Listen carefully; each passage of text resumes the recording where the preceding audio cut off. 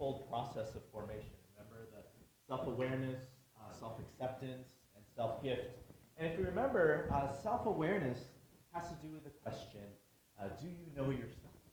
And this is a very profound question that we can spend a lot of time talking about. And self-acceptance is related. It has to do with the question, can you acknowledge all that you see of yourself as life events come up and different parts of us come out? Can we acknowledge and accept that this is all of us in its totality, not just the pleasant sides of us, but also perhaps the not so pleasant side to us? Can we look at ourselves without denying or pushing away all of the reality that we see? And then finally, self-gift, which has to do with this idea that, once we own ourselves, once we know ourselves, once we own ourselves, our Christian life teaches us that we should give the self away. So it's not that we have a self just so that we can say we have a self. It's not so much that we can have a whole self just so we can enjoy being a whole self, although that's totally fine too. There's a purpose even beyond just our enjoyment and our experience of being whole. It's so that we can, as a whole person, give ourselves to the Lord, give ourselves to our neighbor, give ourselves as a gift to the Lord. And when I think of this idea of self-gift, I think of Jesus' words in John 15:13, which says, "Greater love has no one than this, that someone lay down his life for his friends." And as I've been reflecting and having conversations about last week's message with several of you, some of you have been asking some really insightful questions like, well, how does this self-knowledge, self-acceptance, self-gift, how does that fit into kind of God's overall kind of work of sanctification in our lives? How does it fit into kind of God's lifelong process of forming us into his image little bit by little bit? And I just want to touch on maybe two potential responses to this question. I think the first response that I have is that it might be fair to say that perhaps you can say that there's one long arc of how these three selves play out over the course of our entire lives. Right? And people like Ron Rolfheiser, people like Richard Rohr, they speak of the two halves of life. Thanks. Thank you. They speak of the two halves of life, where the first half of life, maybe our first 30 years, first 40 years, for me it took a lot longer than that, we build a life, we build a self, right? In my case, I started off as a social worker, I started off as an engineer, and it took me 35 years to realize that if I was to be an engineer for the rest of my life, I would probably be miserable. Not that all engineers are miserable, that's not the case. But for me, and the way that God created me, I would have been miserable if I was an engineer for the rest. It took me a long time to realize that and accept that about myself. And it took me about 40 years to find myself as a psychologist and as a professor now. And now I get to enter into a new season of giving myself away as who I am right now. But it took me a long time to get there. And then you add getting married, add having kids. It took a long time, a lot of work to actually build a life, right? And I know a lot of us are still in the middle of that, and that's where we're supposed to be, right? But there's also this idea that eventually in the second half of life, we begin to pivot where we've built a life. And the question is about, well, how do we give it away, right? Because we don't build this just to enjoy it for ourselves, right? I think it's true to say that the three selves can play out in one big arc over the course of one's entire life. And I also think it's fair to say that we go through many cycles of these three selves, right? Where when I was in high school, I was learning about myself, I was accepting myself, and I also gave myself away as a high schooler would, right? When I was in college, same thing. When I was in my early 20s as a young adult, I also had to find myself in a unique way in that season of life, and also served and ministered to the world and to the Lord in that capacity as well. And I would say through all the different seasons of life, we all go through processes of self-knowledge, self-acceptance, self-gift, whether that involves not just college age, young adult life, but maybe early married life, maybe married with young kids life, maybe, and as Vivian and I maybe are approaching in about 4 more years, 4 to 6 years, like empty nester life, we're going to have to grow and discover anew what it looks like for us to have a self without any children anymore. Like, who are we without our children, right? That's pretty much what defined us for the last 10 years. And then, in turn, for us to give this away. So what I'm really excited about this morning is to bring in seasoned, mature two pastors that God has gifted, Bernice and Marcos. If I can invite you guys to come up. And these two are just a gift from the Lord that God just dropped into our church. And they have so many years of ministry and life experience of learning and giving themselves in various different contexts. They've served in so many different ways. And I'll invite them to share some of this stuff themselves. But what I'd like to do is, and today will be we're going to do today's service in Spanglish, which I'm really excited. We're going to hope to do more of this in the future.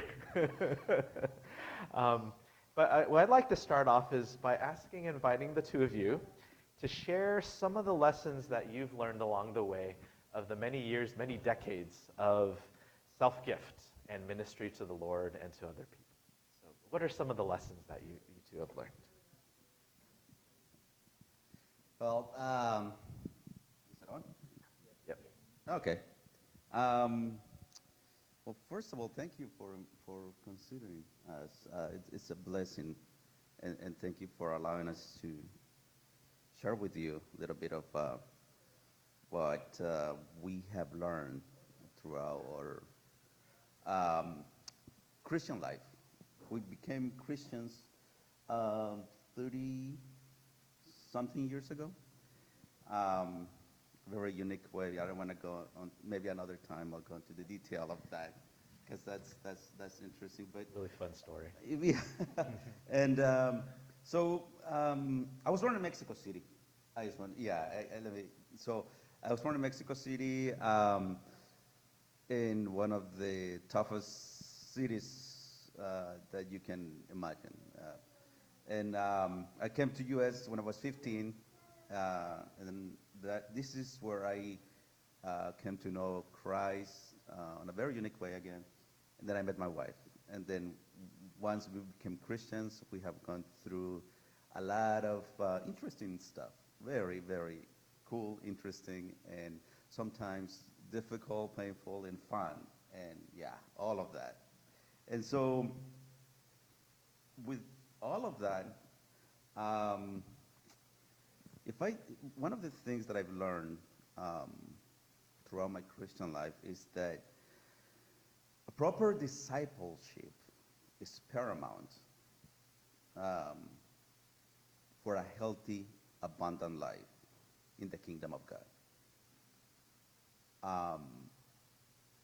And we were blessed that God provided a good person who discipled us. And that set us on a path of growth and blessings, and through that we have been able to bless others. And so what that means is, it means to understand to the best of our abilities who we are in Christ, what we have received, and who we have become. And therefore, and because of that, we can fulfill our mission in the kingdom of God. With that discipleship, with somebody helping us to understand who we are in Christ and what we have received. And it's just huge. It's incredible. It is amazing what we have received once we have given our lives to Christ. So that's what I have learned throughout my years. Good morning, church. It's a blessing to be here today. I'm going to do a little bit of Spanglish because there's some words that are like, okay, that's kind of hard to pronounce in English, so I will do it in Spanish. This part of lessons learned through 3 decades already.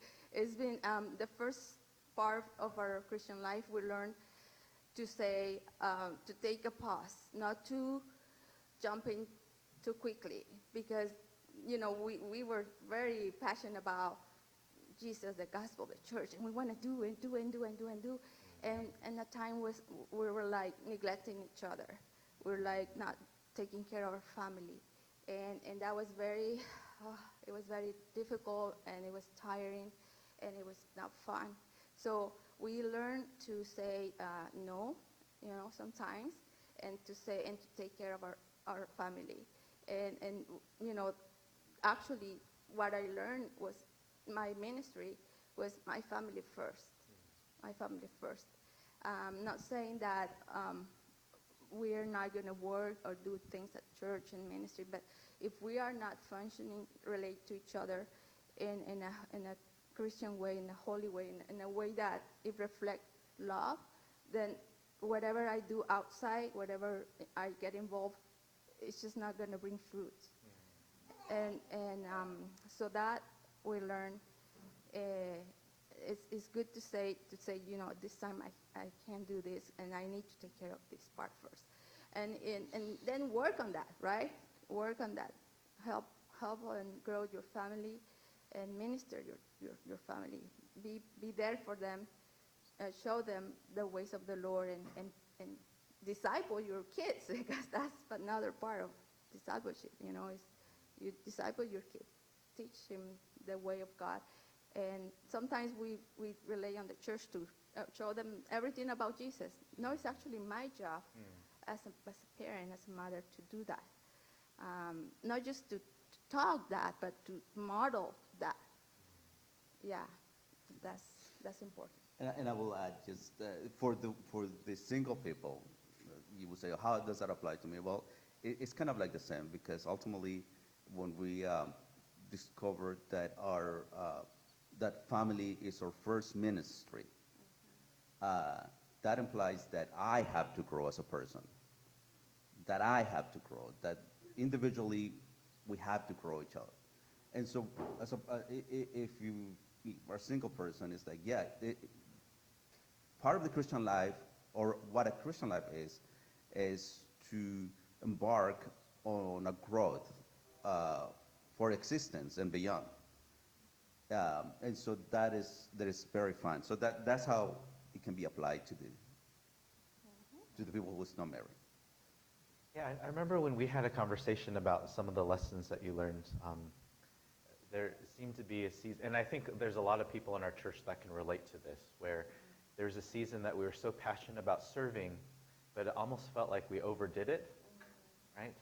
And then we didn't have enough time for some of the most important relationships in our lives. When did you start to realize that maybe you overstretched yourself in ministry? And what did that look like during that season? So it was definitely, I started feeling, I didn't feel the joy, of doing God's work. I was very, it's more like an obligation. It turned into like an obligation rather than a healthy way to serve, and then also learn, because I needed to be filled, I needed to be taught the way God wants me to be, and that I learned that my responsibility has to be, I have to be responsible for my spiritual growth.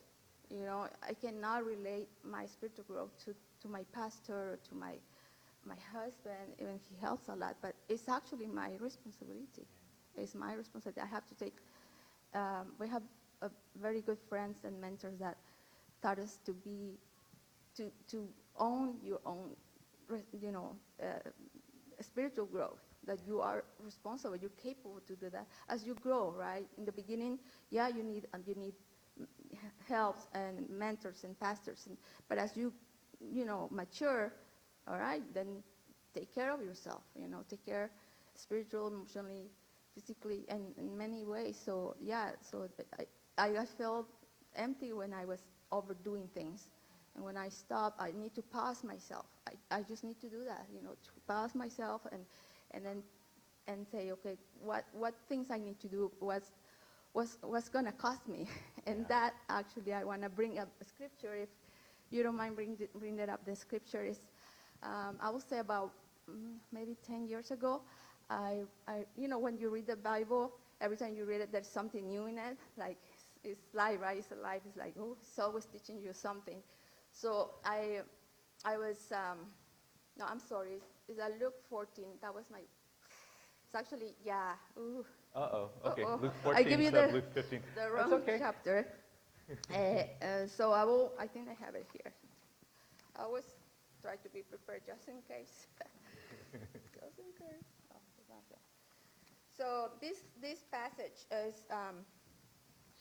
is beautiful because I was reading Luke chapter 14, verse 25. Verse 25. And it says that,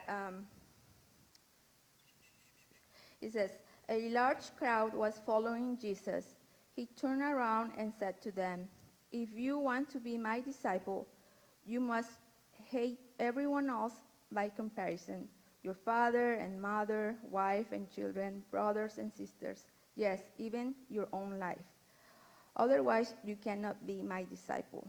And if you do not carry your own cross and follow me, you cannot be my disciple.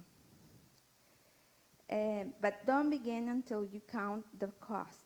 For who will begin construction of a building without first calculating the cost to see if there is enough money to finish it? Otherwise, you might complete only the foundation before running out of money. And then everyone will laugh at you. They will say, there's the person who started the building and couldn't afford to finish it. Or what king will go to war against another king without first sitting down with his counselors to discuss whether his army of 10,000 could defeat the 20,000 soldiers marching against him? And if he can, he will send a delegation to discuss terms of peace while the enemy is still far away. So you cannot become my disciple without giving up everything you own. Salt is good for seasoning, but if it loses its flavor, how do you make it salty again? Flavorless salt is good neither for the soil nor for the manure pile.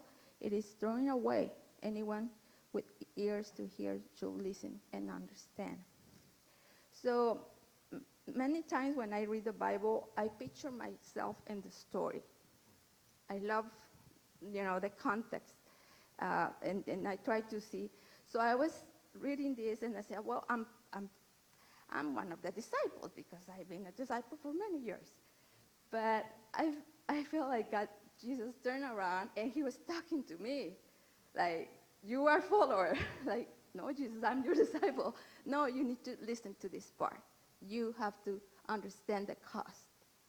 It's okay. You've been following me here and there. You see miracles. You've been, you love the teachings. You like to learn. But this is the next step. You need to realize that it's a cost. And this is what it costs. You have to take your cross every day. You have to understand that your life is not yours anymore. And this is the price. And that, for me, was like, wow, this is another level, where when you're ready, when this is the time, God will say, I invite you to come and be a disciple. So in order to be to disciple others, I have to be a disciple first, right? And it's a never ending because it's an every day, like every day. Sorry, I went Thank too you. No, long. this is great. And I remember in our conversation, we were talking about how counting the cost looks different in different seasons of life. It looks different for the college-age person to the young adult. Like following Jesus and the cost of following Jesus, it's different from season to season. Marcus? Yeah, I would like to, add that, we, for some years in our early Christian lives, we were just being followers. Yeah, we will just enjoy seeing miracles and just seeing good worship and just expecting maybe even a meal. So that's that is something that we found ourselves doing. And that started, because we were also part of that, right? We were contributing to that. And that also make us burn and get tired because we were not, we didn't start the right way. I mean, one thing that I've learned is that God does not send followers into missions. He sends his disciples. You will think, why would that be? Well, because you will not send your little kid to go and buy groceries. You may send your teenager or somebody with more experience. So when we discovered that, then yeah, that's where it's like, all right, okay, let's count the cost, and we want to be disciples now of Christ. Yeah. And as we're sharing sharing of our life journeys, I think there's another area that we really related to each other with, and I think several of you relate to this as well, where there were seasons of life where we just overstretched ourselves in ministry, gave ourselves too much, and we felt burnt out and we got burned. And then that led to another season where we compensated on the other side, and we decided to go to a church where I'm not going to serve anything here. I'm just going to go to a church with great worship, great message, good food, good programs, and I'm just going to enjoy and receive all this and kind of compensate on the other side. And I think part of our conversation is that was also, something was missing even in that one as well, right? Because maybe the theme is that because there was no cost. Like, if I just go to a church because it has all these good things as a way to react to me stretching myself too much, something important is still missing there. Yes, there is no growth when that happens. Yeah. You're just a spectator, just observing everybody's and not engaging and not growing, because through that relationships in community, we grow, we share experiences, that's another lesson, that this is a training place, and this part of our mentors taught us to, we train our faith. We show each other how to do this. When you go to the gym, you start by doing easy, right? Not too hard, but they show you how. And I think church is that. It's a place to train, to heal, and to try and error. It's safe. It should be a safe place to make mistakes. Yeah, it happens. But it happens sometimes that people get offended so easily. It's like they offended for everything. And it's like, no, we need to see the big picture, and we need to practice that here. So when we go to our workplaces, our school, or we know how to do it, because it's not personal. Otherwise, for me, it's like I'm ego-centered. It's all about me, and it's not. That is not about me. The things can trigger me, yes, and I need to realize that and work on that. But I love the community, that where they open and have these type of panels where they're very honest, and we hear things that are not really fun, and the church are not open sometimes to listen to, but I think you become a better listener. I need to understand what you're saying, So I think that is great. Good. Thank you. Thank you. And I think something that is really, just looking through this room and also knowing who's joining us online and thinking of some of us who aren't here physically, I know that there's several of us that, like, when I see you guys serving at our church, I know how meaningful it is, because you've gone through that journey of a previous church that burned you out, or you got burned, and then you went through a season of, like, the desert period where you didn't want to do anything and you didn't want to serve anymore, you just wanted to receive. And then you've come to our church, and for you to start serving, it actually, like, for us to know your story and to see you serve, we know how meaningful that is, because you've come a long way to get there. So the question I have for both of you is, you've gone through a season like that too, where you overstretched, had some very negative experience in ministry, then you went to another church where you didn't want to serve, and as you're coming here and you're jumping in again, like you're helping with the children, you're speaking here, and like what's keeping you what's motivating you in your heart to re-engage in service after all the difficult experiences you've gone through in church and in other ministry settings? Like, what keeps you going after all these years and the ups and downs? Yeah, I had to write all of these things down because I remember maybe my memory is failing, but I had to write. So, what keeps me going is because I understood that Christ came to give me and us life, not only eternal but abundant life, and that is too good to keep to myself. I can't. I mean, like, no, I can't. It's, if I share maybe with my colleagues or people about some of my passions, or even a TV program or whatever, or maybe a good restaurant, how can I not share what life is truly about in Christ? So that's one of the things that keeps me going, and also because I can work on the best companies that you can ever imagine, right? Well, I work for T-Mobile, and it's one of the best companies out there. Great benefits, great environment to work in, blah blah blah blah blah blah blah blah blah. And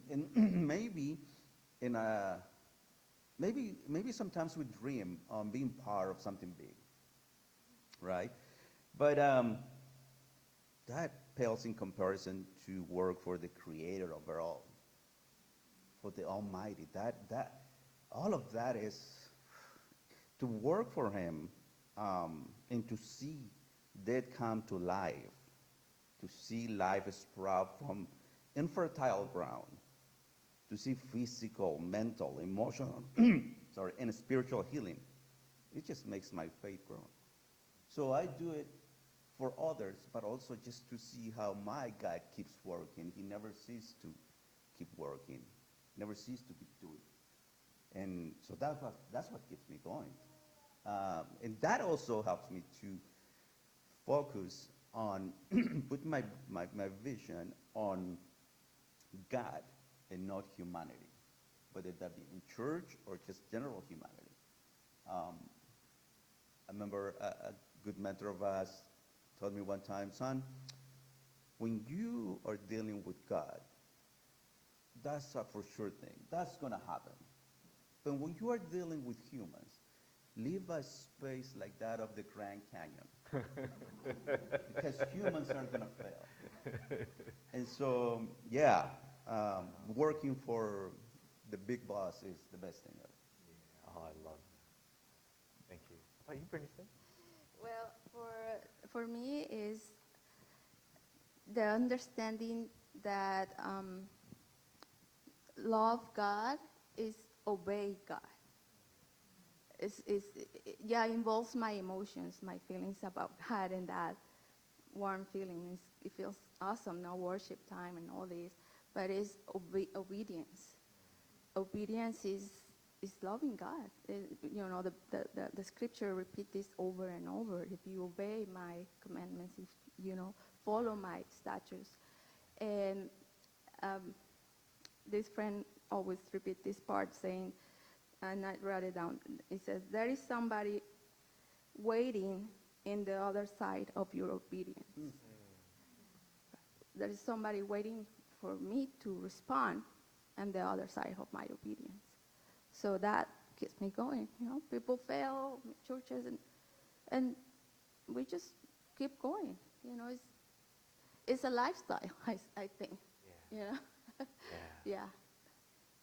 Yeah, obedience isn't very sexy, but it's still the Yeah, it's true. still the substance of our faith. Yeah.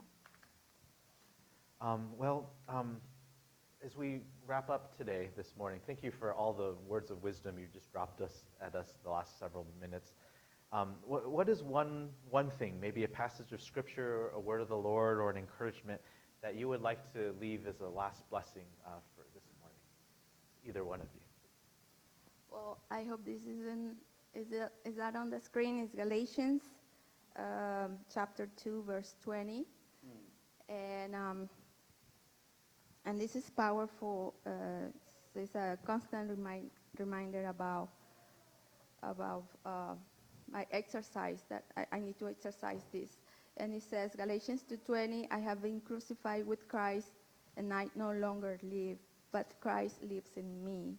The life I now live in the body, I live by faith in the Son of God, who loved me and gave himself for me. That's a major act of gifting, and God did that for me. So whatever I do, I don't do it from an empty place, but from a very resourceful identity in Christ. And the reminder of I need to crucify my old self, that's an everyday thing. It's not one event 30 years ago. It's every day. That's something that I exercise. And I put it in Spanish too, so mis amigos van a aprender español, la Biblia en español. Y dice Gálatas 2:20, he sido crucificado en Cristo y ya no vivo yo, sino que Cristo vive en mí. Lo que ahora vivo en el cuerpo, lo vivo en la fe, por la fe en el Hijo de Dios, quien me amó y dio su vida por mí. Un poquito largo, pero es lindo. So, Sounds better in Spanish, I think. so that verse is a reminder, a constant reminder of the price that one has to pay to when we decide to be disciples of Christ.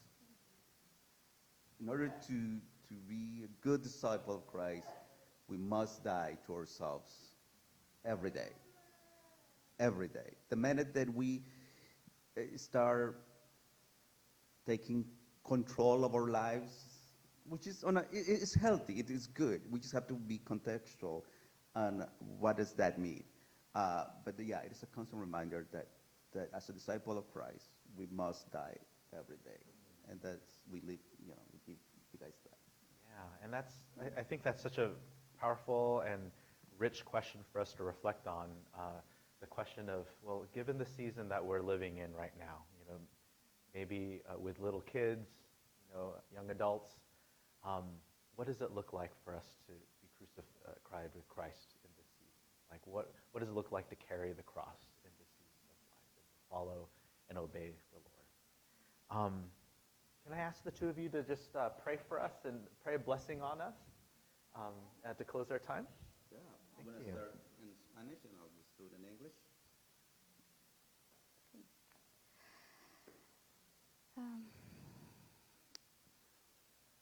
Que el Señor te bendiga y te guarde, que haga resplandecer su rostro sobre ti, tenga de ti misericordia, alce sobre ti su rostro y ponga en ti paz. Shalom.